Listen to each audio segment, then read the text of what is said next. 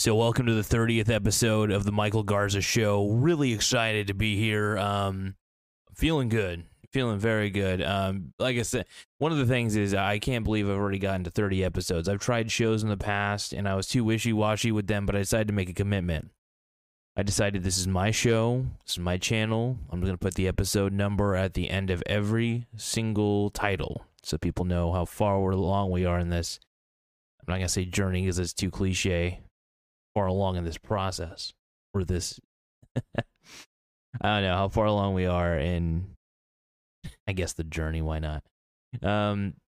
So first, I just want to say thank you for those who stuck around, and to those of you who don't, that's okay. I hope you've gotten enough information from me to be a successful investor and have taken home some principles.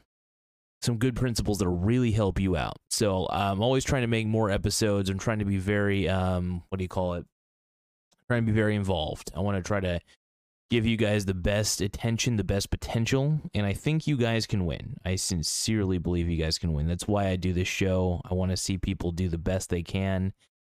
Try not to be afraid of the markets. Get in at any time. There's never a bad time to invest, as odd as that sounds, even when things are overvalued.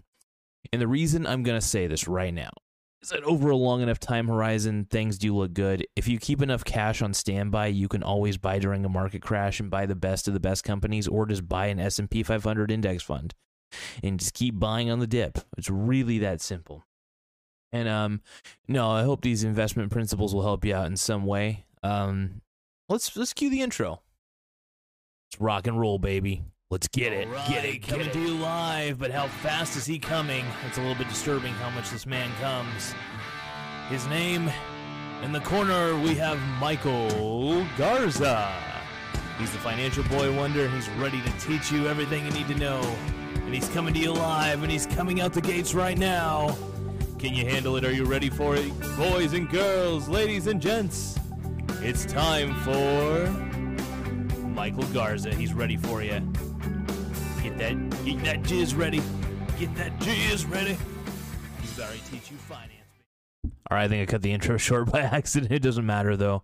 The whole point of this episode, really, though, is to talk about, is now a good time? Is it a good time to buy stocks? And yeah, it's always a good time. Like I said before I started this intro, it's always a good time to invest. You want to be exposed to the market in any way you can, to the gains, to the losses. You want to be exposed as much as you can. Here's the thing. Timing the market is stupid.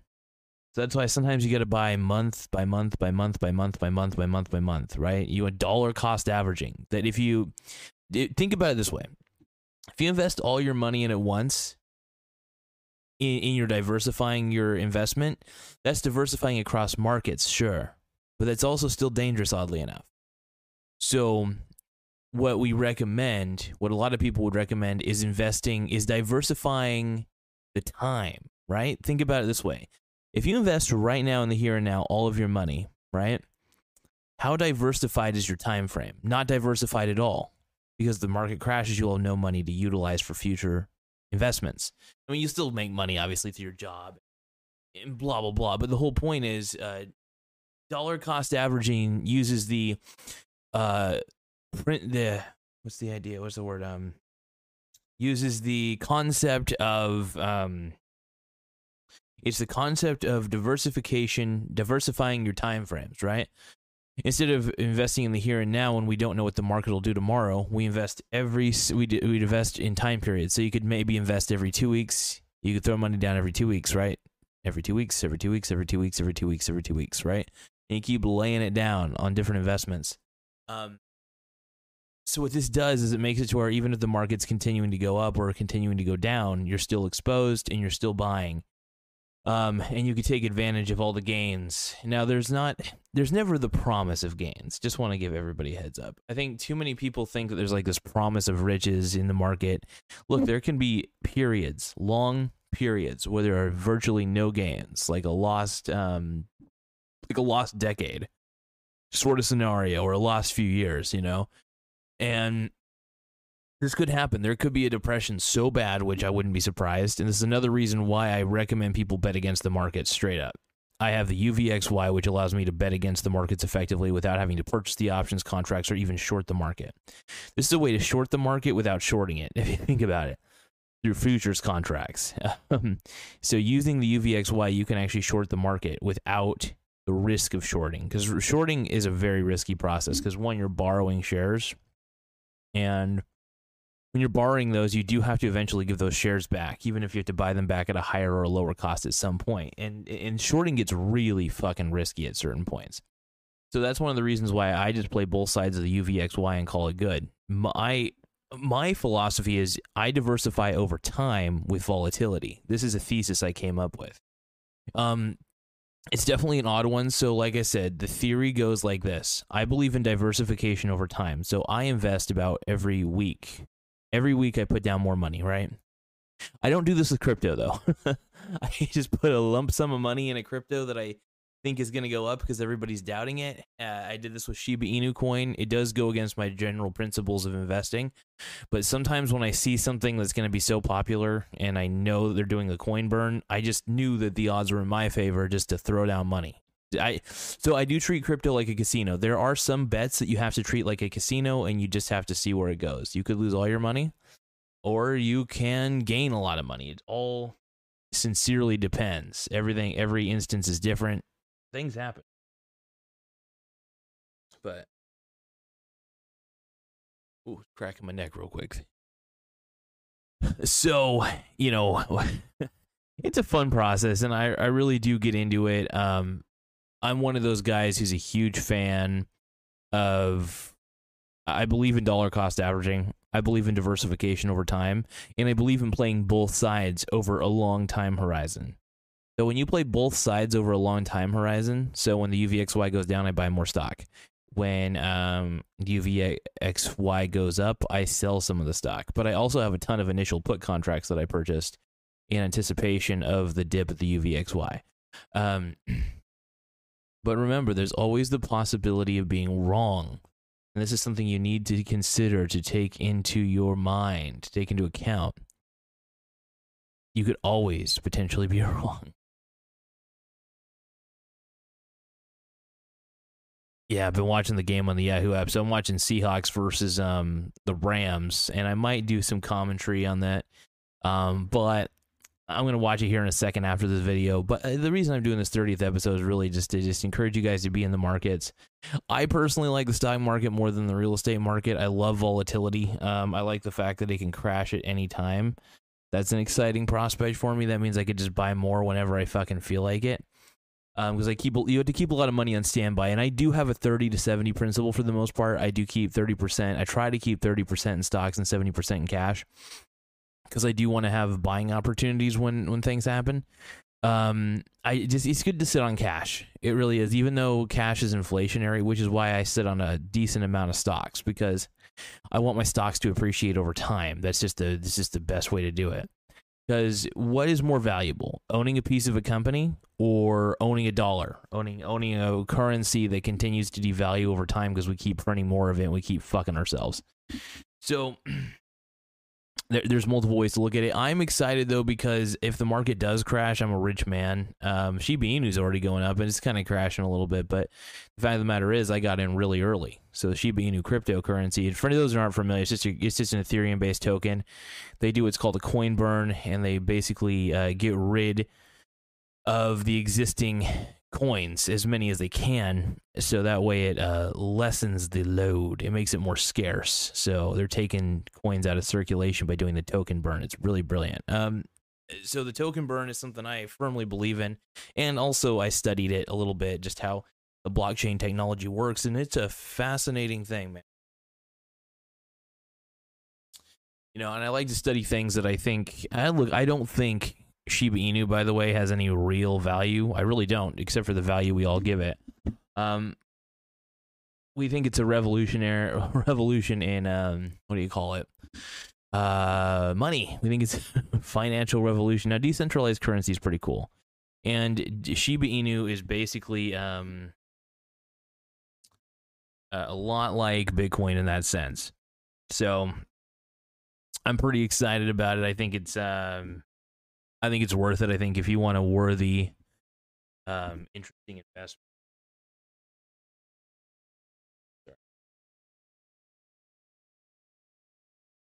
checking out the game. So the Seahawks are winning, thank goodness. But yeah, this game's Matthew Stafford's looking good. Everybody's looking freaking good. I'm going for the Hawks on this one, but the Rams could also just come back and kick our asses. Okay, I gotta stop looking at the game, focus on this. So yeah, always a good time to buy. Crypto is definitely a gamble. If you're trying to avoid going to the casino, though, definitely use cryptocurrencies as a 24/7 casino. It helps me out when I have that inkling, that itch to go to the casino. But the odds are worse in a casino, so your odds are actually better at winning in the long term for crypto than you would throwing money down a casino. Also, I don't feel like making the casino any more rich. I just don't feel like it. I don't know. If I'm gonna be a degenerate, I'll be a degenerate with crypto, which will potentially make me a half millionaire, which is crazy. But yeah, I will tell you guys this. One of my financial plans, if I get a $500,000 from Shiba Inu coin, which would be insane. It's really simple. I'm just going to throw a lot of it into dividend investment stocks, just so that way I can have a constant income and have the potential to retire way earlier than expected. I'm going to make sure that I also have index funds in gold. Definitely gold. I'm not actually going to get an S&P 500 index fund. I'm just going to buy individual stocks that I know are a part of the S&P 500 that I would have and that I know would be totally fine during a market crash. I just want the dividend payouts, really. If you want the actual truth, I just want dividend payouts. Just hold it forever. Doing the Warren Buffett method. The Warren Buffett methodology is brilliant. See, Warren Buffett realized that income is the real outcome, and dividend income's pretty stellar. It's not perfect, but it's pretty good. So I would take dividend income any day. Definitely another thing I want to invest in for sure is I want to be exposed to real estate without actually owning it. I don't like the idea of owning real estate, to be quite frank. So I'm going to own one of those real estate investment trusts that, well, actually I should take that back. It's the Vanguard REIT trust, I guess you could say. Basically, it's a collection of real estate investment trusts that are top-notch, incredible, and it gives you exposure to several thousand of properties. So it's really a huge advantage. Totally in on it. It's just another way to be exposed to real estate. It's a smart way to do it. You'll get a good dividend income from it. It's just spacing out all of your different, just being exposed to all sorts of properties. Real estate's never going away. It can crash, but it's not going away. So it's actually advantageous to buy real estate investment trusts during a real estate market crash of any kind. Just because those prices will go down too, and you'll have a lot of interesting buying opportunities, and you'll be able to have a diversified portfolio of real estate, so that'd be cool. So, when it comes to stock buying, I actually like to buy stocks individually when I can, but I am always willing to get an S&P 500 index fund just because it exposes you to 500 great companies. I still think it's best to just go individual stocks, though, and just find the best of the best companies that are already in there and just kind of work with the companies that you would want to be exposed to, and that's about it. It's really honestly the simplest formula I could think of, at least from my standpoint, my vantage point. But it's huge, though, man. I think there's a lot of interesting things on the horizon. I think what do you call it? I think we're on the right track, basically. So it's fun. A lot of fun things going on. I don't know. I'm just excited about the potential of where everything's going. And it's just, I don't know, man. I'm just going to keep investing and investing and investing, buying and holding. It's really the best thing you could do.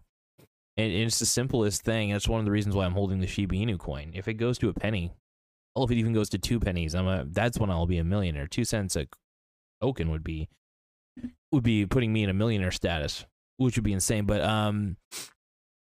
at this time, I got in really early, so I was able to get a whole bunch of little Shiba Inu coins at a really good price, and I got in at a really low cost. So to put me in millionaire status, I'll tell you though, if I got $1 million, easy, throw that million into, not all of it. I mean, throw parts of the money, $50,000 here, $50,000 there, $50,000 in, dividends, $50,000 in gold. These would all be index funds, by the way. I just basically put, I think I would buy physical gold though. As much as I am okay with index funds, I think gold would appreciate over time, at least at a decent rate. But I probably would also buy physical real estate would be a big deal. Buying physical real estate would be awesome. One of the things is I definitely want to create a living will, though, and I need to do that soon, because a living will give me the opportunity to pass on any of my assets that I would have accumulated from all this, and then just let my brother take over the reins, or you know what I mean? So that way there's always an income. And I don't know. I put a clause in there that said, my kid gets to, take over all of it once they turn like 18, as long as they follow the rules, That's the thing, man. I definitely want to, because my girlfriend and I, we've been talking about having a kid at some point, and I want to make sure that my kid, boy or girl, has the fundamental knowledge of investing and just being smart about things, it's something you're not, look, it's something you're not born with unless you're me. I was, oddly enough, I understood a lot of these concepts, but I was always discouraged against them. Every time you have money, you need to spend it, you got to spend it, or you got to save your money. It's like there's no other option. Well, I didn't want to save my money because I knew that we kept printing it. Even at a young age, I knew that we were printing money. Like, I just knew it. I knew about the whole, we're off the gold standard, that money had no real intrinsic value. And everybody said, no, you got to save your money. And then I started studying more. And as I got older, I got kind of pissed. I was like, damn, I got lied to by my parents. I got lied to by school teachers. And I was like, they're the idiots. And I almost felt like I had deciphered hieroglyphics, As finance can feel like that. And I got kind of angry for a while. I still kind of am. That people remain purposely ignorant to money. That's the weirdest thing. It's like we work hard for money, right? We work for money every day, but we remain so blissfully ignorant about it. We don't try to understand why. We don't ask ourselves, why do we work for money? Well, why doesn't the money work for us? And I'm trying to, this is the whole point of the show. That's the reason I'm happy about the 30th show, 30th, I'm not saying 30th anniversary or anything, but 30th show. And I always like to ask the question to people, are you working for your money, or is your money working for you?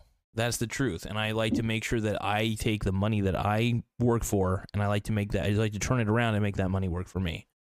So remember, the goal is to make your money work for you, not the other way around. And you got to be smart and clever about this. You got to make sure that you're doing everything in your power to win. So, but it's interesting, strange time. Times really are. Times are strange. Times are interesting though, and times are neat. I think things are going to get better. I think as a society, we've gotten a little too pessimistic, and we've gone off on the wrong path with how pessimistic we've been. And hopefully more people will be less pessimistic. That's kind of the goal. So, all right, you guys, I'll do another episode a little bit later, but I really want to watch the Seattle Seahawks versus Los Angeles Rams game. In fact, if I find a good feed on my computer besides my mobile phone through the Yahoo app, I'll figure something out. I might even plug in my phone so you guys can hear the game or something, or I can just watch it through my phone. I'll watch it through my phone probably and just have you guys see my reaction. I can't show it because the rights, or I'd have to get the express written consent in the NFL, and I don't feel like talking to them right now. So, all right, I'll see you guys in the next episode. I'll probably just watch the game and just react to it and